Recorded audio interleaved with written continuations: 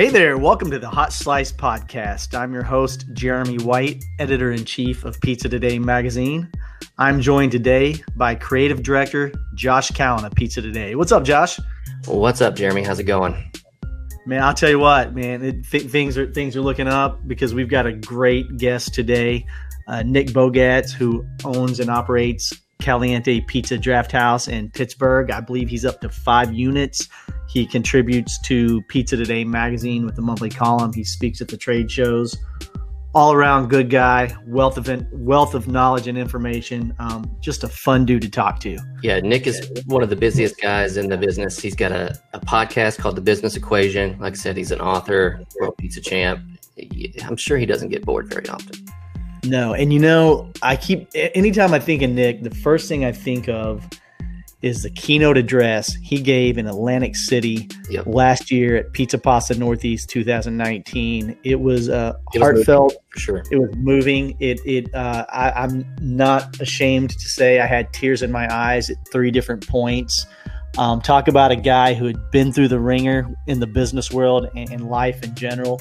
And he's the kind of guy you want to root for and see succeed. And he had a room of several hundred people in tears multiple times. If I'm opening up a pizzeria tomorrow, he's one of the first 3-4 guys that I'm talking to for sure. Absolutely. Well, I'll tell you what, man. Let's get right to it and bring Nick on. Let's get it rolling. Hey everyone, it's Katie, Art Director at Pizza Today, here to interrupt your podcast with a short commercial break. Performance Food Service is proud to deliver high-quality products, innovative technology, and custom operational solutions to restaurants of all sizes across the country. The flagship division of Performance Food Group, with deep roots in the restaurant industry, Performance Food Service has been the exclusive distributor of the Roma family of brands for more than 65 years. This signature relationship has allowed Performance Food Service to become a leader in the pizza and Italian segment of food service nationwide. And now, back to the slice. Well, Nick, you just let us in on a big surprise, some big news. Today is your 20th wedding anniversary as we record this. And Josh, I'm pretty honored that Nick decided to spend his wedding anniversary with us instead of his wife. I mean, how did that conversation go? Hey, I need to record this podcast before we go on our anniversary meet. So yeah, I can see that. Hey, Nick, it's our 20th. Are you going to take me somewhere special? Right. Well, babe, I would, but Josh and Jeremy want to talk to me on the Hot Slice podcast. Well, I think if you've got that support of somebody like that for 20 years, I think in this industry, they definitely get it. So, there was no surprise there, but she's always happy to be supportive. And I think that helps, but yes, she's just getting ready, packing the car, and we're going to take a quick getaway today. I've got a camp up north, and I just, about 3 weeks ago, I got a Mariforna delivered, so I'm gonna go and cook some pizzas tonight on it. Oh wow, that sounds like we can just join along on your anniversary retreat if you like. Well, I don't know, man. When I think of camp, I think of maybe a sparse campground, maybe an RV, maybe just a tent with an air mattress, maybe a fire with some s'mores and hot dogs. But you've got a camp with a pizza oven, pizza ovens, and Bigfoots. Jeez, how do we get invited to this camp? I think we need to spend a relaxing retreat camp. Yes, a Pizza Today retreat. That sounds good to me. We'll just make it happen. Well, Nick, you've been writing a series for Pizza Today magazine for a few months now that really focuses on what a pizzeria operator should keep in mind when he or she decides they're going to take the next step in their career and open another pizzeria or acquire an existing pizzeria that they want to rebrand. You have a lot of experience with that.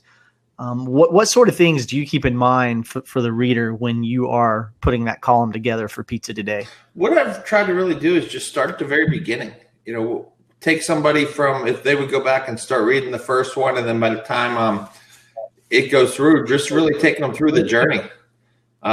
Because that's what it is. It's a journey. It's not something quick. It's not a part-time hobby. It's definitely a journey. And I think as you prepare to get ready to open a new store and you take the steps to do it and you go through everything that comes up during it, you just got to make sure you enjoy it too, because when you get to the end and you do finally open, it feels so rewarding. But a lot of where the excitement comes in is in the process of it. Well, right now, Nick, you have like 5 stores. We have 5, and I always take pride in that. I just roll the dice and keep going with the risk of opening one up. And we would have had a 6th one with COVID, but I did have to make the very hard decision to really put that on the back burner. And that particular location might not happen, but we know the 6th store will happen. It just, with everything that was going on, we just didn't feel comfortable opening up a 7,000 square foot restaurant in the middle of the pandemic. So yeah, but I have 5 at the moment. That makes total sense. Yeah, I think so, but it was still a hard decision. It really was. Yeah. Nick, go ahead. Go ahead, Josh. Go ahead. Well, are they all open and operating right now? So that's what's crazy. So we've gone from, obviously the first 2 or 3 months, like everybody, I think up until June 10th, from March 15th to June 10th, we were just pickup and delivery. June 10th, they let us go ahead and open up for takeout. It lasted 10 days, and then they shut that down. And then just in the last, maybe 7 days, they said we could open 25% takeout. Now I have, you guys have been there. There's 150 seats in each one. So right. It's like to be 25% capacity, and it counts your staff and everything. We just decided to stay pickup and delivery for now is kind of where we're at. But we did have a case of COVID go through one of the stores about 3 weeks ago. So we did, we went back and forth. We could have opened back up quickly, but we did shut it down for 2 weeks. The staff is very unsettled, when that happened. So I think it was probably the best choice just to reset the staff almost more than resetting the store and getting it cleaned. It was probably more important just to reset the minds of the staff. And that's kind of what we've been working with. I mean, it's just everyday hurdles, I guess, So Nick, was this, to follow up on that, was this like one employee that had tested positive for COVID, or was this multiple employees? And then was this a voluntary decision on your part to let's just completely close down for a couple of weeks, or did you receive guidance from the health department mandating that you close temporarily? How does that work in Pennsylvania, more specifically in your county? Sure. So I'll take you through the life here of, I think a lot of people listening can kind of relate to this, the life of the pizza operator. Everybody sometimes thinks it's glory and you're making all this money and everything else. But, the truth is I woke up on my birthday, June 30th. Everything was great. Going to do a little bit of celebration. I worked in the morning and I got a phone call. Hey, one of our drivers come back with positive test. Oh boy. So, okay, well, how long ago? When was the last day he worked? Everybody checks 8 days. Okay, 8 days. So I call the health department. Very next call. I just figured, what, the safest thing to do, call the health department and listen to them. I have a great relationship with them. He's helped us open stores and everything else. He said, look, Nick, I said, do I have to close? He said, no, we don't want you to close. It's been 8 days. He said, you've sanitized 7 or 8 times.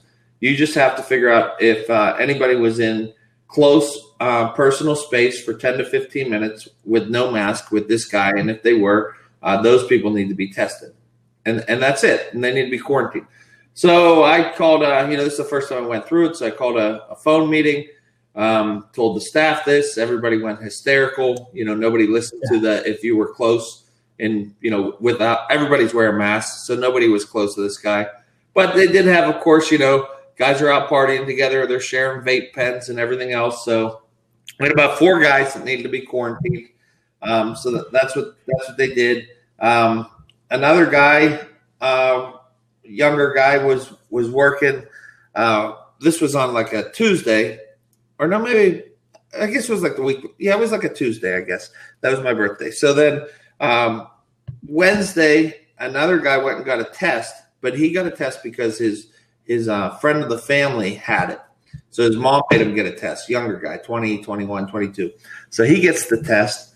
And in the meantime, there was a lot of just back and forth of should we close, shouldn't we close. The health department told me not to. My guys wanted to. I also had a good bit of people who didn't want to close. They're like, look, we don't want to close. We want to work. I'm counting on my money this week, So like, well, whatever you guys want to do is fine. So they decided to stay open.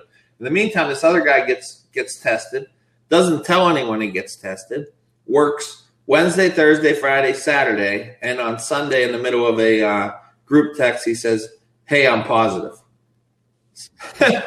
So by that time, he's worked 40 hours in 4 days. He worked with everybody.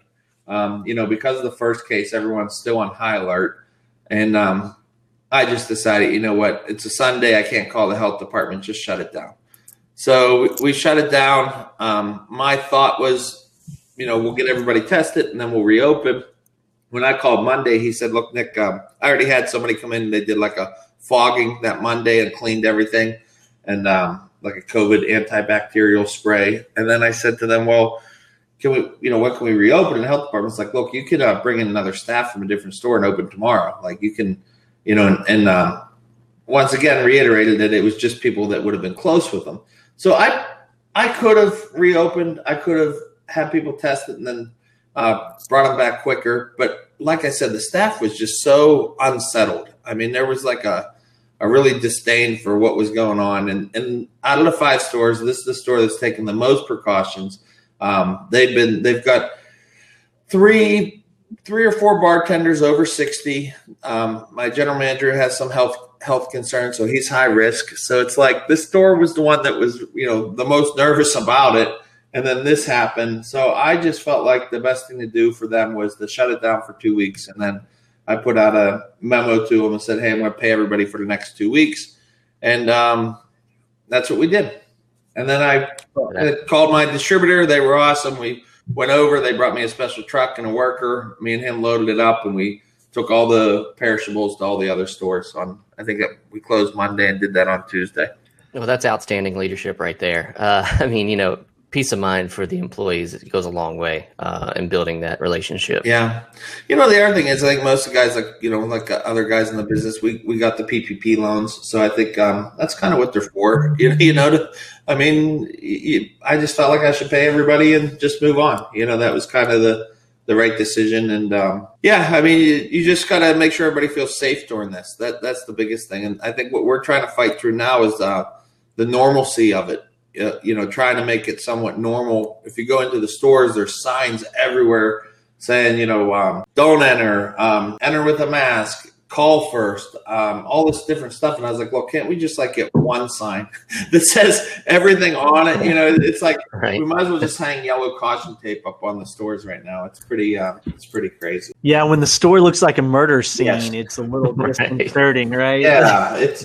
And it's all of them. They're just worried, everyone's pretty nervous. And then when that was going on, the backdrop was, I have 5 stores. So I had I probably had 15 tests that week. And I had general managers getting tested. And it was really tough because, you're waiting for these phone calls to come in and see if somebody has it. And you're trying to think in your mind, I might have 2 stores that shut down. I might have 3 stores shut down.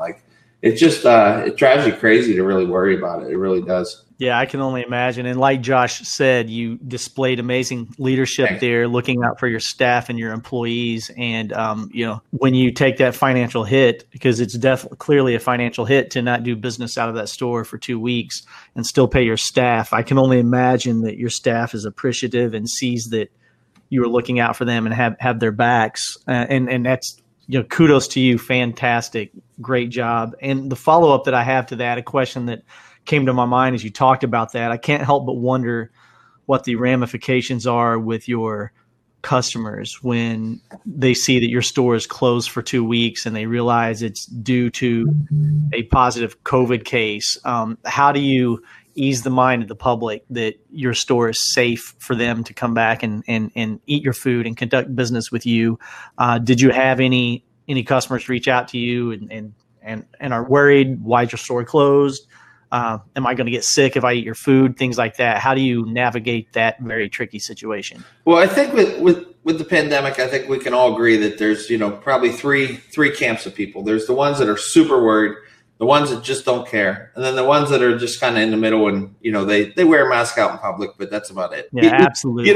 So with that in mind, what we decided to do was just be honest and transparent. So there were people that wanted to know, hey, was it your delivery driver? Was it a server? Who was it? And we told them hey, it was a delivery driver. We made sure to put a statement out that kind of said, hey, this is what happened. We had a case of COVID. We're going to close for 2 weeks. Everyone's going to be tested before they come back. And there were people that reach out. They want to know, like, was it my delivery driver? You say no contact, but we wanted to pay the guy in cash.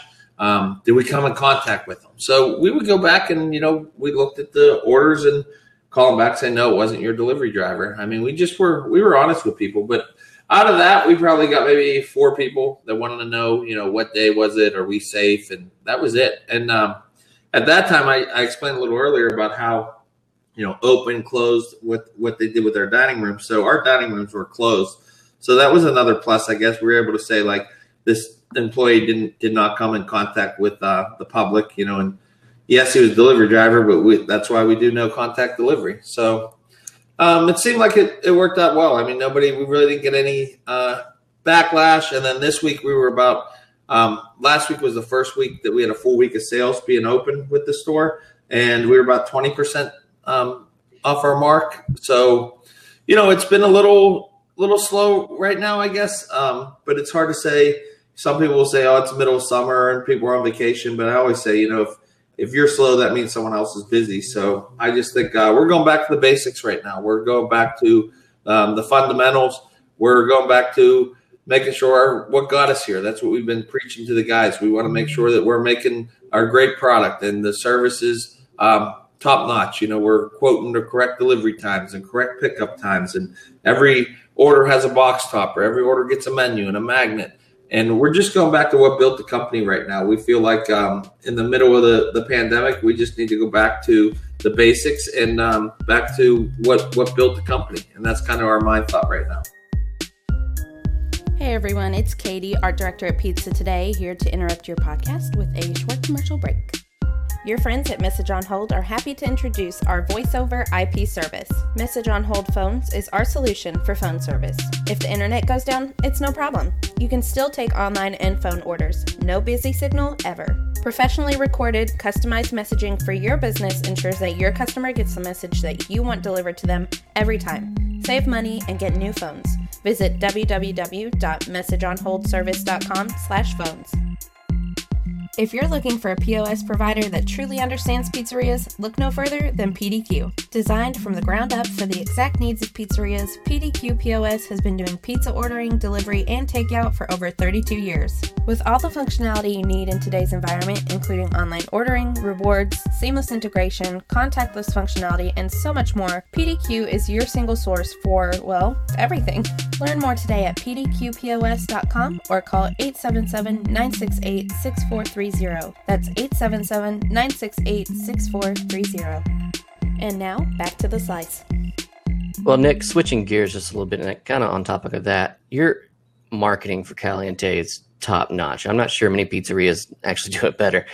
What are a few pieces of marketing advice that you can maybe give operators out there like right now? I think for a lot of people, I think it's gotten better. I was going to go into a lot of people want to do Valpak and penny savers and different advos and stuff like that and different magazines and direct mailing. And there's a need for that. There is. But it can't be the only thing you do. I think if you are looking at ads, you have to look at spending money on Facebook. I think if you're not spending money on Facebook, it's not good enough just to have a Facebook page where you post stuff and that's it. Like, you need to be spending money on Facebook. And with that being said, you need to do video. I think there's, you guys have had great seminars over the past years about how to do video and different videos to do. And I think if you're following other pizzerias across the country too, that's the easiest way to figure out what you should be doing. You should be, following other pizzerias in different markets and watching what they're doing. And when they have great social media, it gives you an idea like, hey, that was a great promotion, or yes, we should be doing something like that. But, I'm always watching what the other guys in our industry are doing, because I think there's some great minds out there and you can get a lot of good thoughts. So I'd say if you're a pizzeria out there, you need to, and you're not following other pizzerias across the country, you just, you should follow them and then take some of their ideas and make them your own. Do you have a marketing manager? How does that work? Or are you just bouncing these ideas off your other team members? How's that go? So for the first, September will be 8 years in business. For the first 6 years, it was just me that did all the marketing, everything. And I had a girl who worked for me for 3 years at the time. She was everything. She started as a phone taker, then she was a server, then a bartender, then a cook, then a shift manager. So she literally worked every position. And she came to me in January 2.5 years ago and said, "Hey, look, I'm about ready to get my marketing degree, and I love the company, and I'd like this to stay on. Is there a position that I could fill?" And at that time, I was like, "Well, I don't have a marketing manager. I do it all myself. I really don't need somebody." And but at the same time, it was somebody who's been with me a long time. So I really, I wanted to kind of see if we could do something here. So I said, "Well, yeah, we'll figure something out." I started to give her a little bit of projects. And I said, "When you graduate school in May, then we'll talk about full-time position." So, she did a nice job through those 5 months and just taking some little things off of my hands. And then I realized, I was like, wow, I do great, but I have so many ideas that I can't even do because I'm so busy that if I had somebody else I could give these ideas to that could take the ball and run, it would be way better. So I brought her on full time. I can't say at the time I could really afford a salary. I mean, it wasn't like I'm paying a marketing person, $12 an hour. I gave her a full time area management position, full time salary with vacation days and everything else. So it was kind of a leap of faith, but I had so many things we had the same website for 5 years, and I was like, first job, redo the website. And then she knocked it out of the park, made a beautiful website for us, working with our website designer. And then, now we talk every day, as I do with all my upper management team, and we talk every day, and we're working through things. And, she brings a lot to the table, and then there's a lot of I'm still directing the ship, saying, hey, this is where we need to go. But she also has a real great insight. And another great thing she did was, I always want to do email marketing, but we just never did it. We had all these emails, but I had no idea, to put them into MailChimp and all that other stuff that comes with it. But it was so nice to say, hey, take these, 15,000 emails and we have a really nice newsletter that goes out once a week too. So there's been a lot of different projects is what she's done. What kind of focus do you have on your newsletter? What's in that newsletter for the customers? So what we decided to do was make it very consistent. Every Monday, 3:00, and then there's 3 things in there. There's hey, what's going on this week with the overall store and the community. There's the pizza focus, and then there's the a beer focus or bar focus. So there's 3 of those things, and then we try to always include some sort of video in there with a link to a video talking about this week's deal or something like that. That's great. And just real quick, let's go back to Facebook a little bit, because I know Sure. you put a lot of time and effort into that. What's your Facebook spend like as far as your demos and how's that work for you? We consistently spend at least $2,000 a month on Facebook, and then we do increase it as we need to. So, there's times where we'll just spend more on Facebook. If we're like, hey, we got a promotion coming up, or we just won some big contest, if we've got something that's going on that we need to promote, or a new store, we'll put extra money on there. But, it may sound like a lot. Like, if you're like, wow, he spends $2,000 a month. But if you think about it, I don't think it's enough, honestly. When you start to think about 5 stores split into 2,000, that's really, $400 a store. It's probably not enough, but, and you've been doing this for a while, because I know 2 years ago when I was there, you were heavily pushing in Facebook. So evidently you're getting a pretty good return on investment there.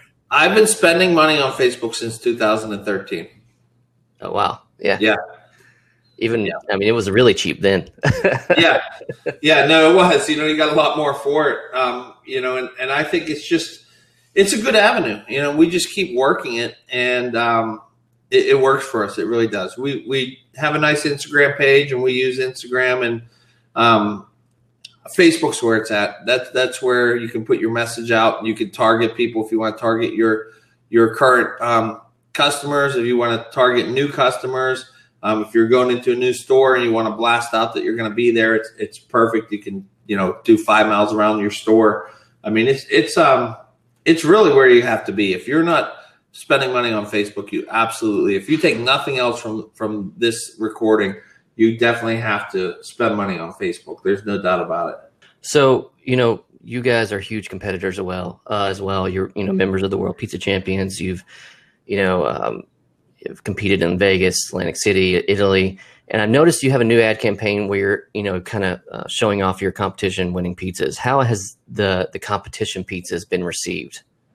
Oh, they get received well. I go back to maybe my first or second episode, my first or second expo, and sitting in one of the seminars, and Michael Shepard was speaking, and he said, you gotta compete in these competitions. You gotta try. If you never tried, how do you know if you can win anything? But if you win or if you place, you can market it back from here to the moon, and that's what he said. And it stuck with me. And that was the whole idea that, hey, we need to go out and compete. And that's where Eric came in, and that's where the whole everything was built. We built this culture that these guys, man, talk about a group that was, really down in the dumps a little bit about, Vegas and the coronavirus and everything. Right. I mean, these guys wanted to go so bad, and they worked so hard December, January, February on some pizzas. So, I mean, it's one of those things that we definitely market it when we win. But you're right. We were going to do, originally before COVID, this was going to be the Olympics was going to happen, right? So we were like, all right, we're going to tie in with the Olympics. We're going to do our championship pizzas with the Olympic Summer Champions. And then this all happened. So I was like, well, we can't really do pizzas around the Olympics. They're not even having it. What do we do? And we had saved the one pizza that Eric placed with over in Naples specifically for this purpose to launch it now. So we said, why don't we make it about the customers? We'll call, celebrating the customers at Summer of Champions, celebrating our Caliente customer, releasing a new championship pizza. And we started a promotion where our marketing director was tagging other people in Pittsburgh that were that have won championships in their fields, and saying, tag a champion today, and different hashtags. And it worked out really well. We've been selling a ton of it's the new one we released was the Luca Brasi pizza. It's one Eric made in Italy. It has like a bunch of different sausages, a bunch of different peppers, and a fresh mozzarella on it. And along with re-releasing, or we already have some of our other pizzas on the menu, but we put them more in focus. Our championship pizzas are also in focus with the Luca Brasi this summer. Yeah, I think that's just an absolute great idea. Yeah, it really is. Hey, Nick, we're going to let you go. We know it's your 20th anniversary, and Angie, she probably wants you to spend the day with her instead of us. She's probably in the car warming it up. Hey, whatever.